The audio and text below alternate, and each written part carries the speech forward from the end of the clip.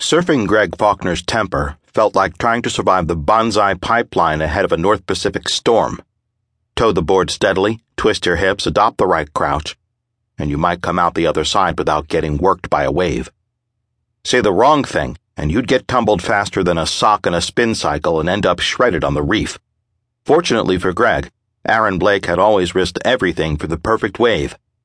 Until now. What do you mean you want to take separate limos? Aaron stared out over the Pacific blue waters. Maybe if he focused on his favorite view, he'd keep his own temper in check. The press will be there. Greg spoke as if he addressed a 5-year-old. They get photos, ask questions. The whole relationship struck Aaron like a wave gone wrong, one he'd approached even though he knew he'd end up falling over the lip and breaking his board. He glared at the speakerphone. When are you back in L.A.? Morning of the premiere.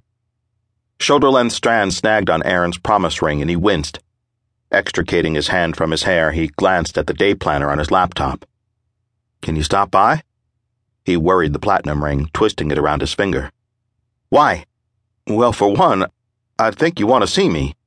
But if that's not enough of a reason, then I suppose we need to talk. A long pause preceded Greg's reply. Talk about what? Us? There. He'd said it. What about us? It was amazing how you could hear someone swallow from over 1,000 miles away. Greg, let's not do this now. It really means that much to you that we arrive in the same car? It did, actually. But that was just the tip of the iceberg, freezing Aaron out of this relationship. Against his better judgment, he found himself saying so. Jesus, Aaron. I'm through being your dirty little secret. What?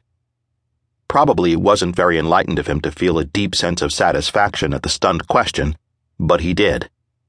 You heard me. You're not a dirty little secret. What am I then? He stood and pressed his forehead against the window, wondering if all the salt water in the world could fill the cavernous hole in his middle. Because nobody outside of your professional life even knows I existed, that we existed.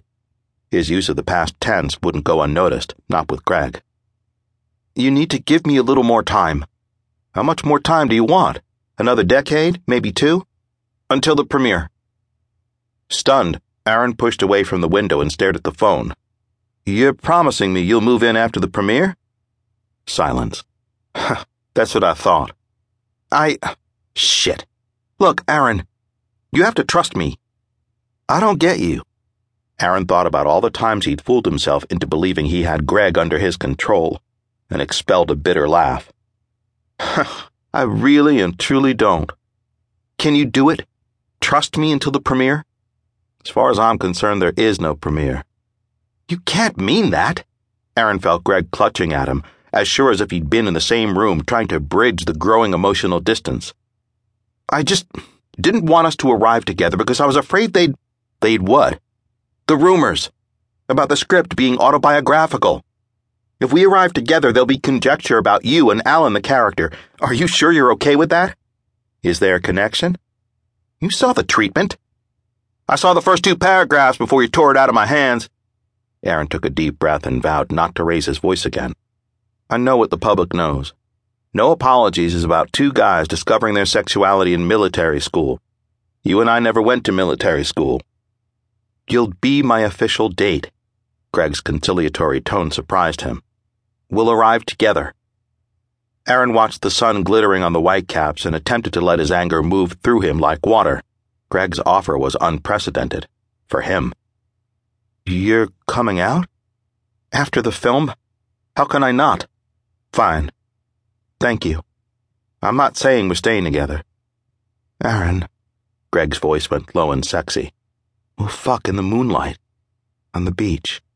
After the premiere. Like hell we will. What? Greg sounded a little desperate, a little crazy.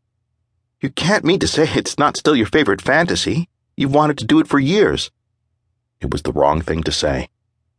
Not with you. Aaron winced at the deluge of painful memories.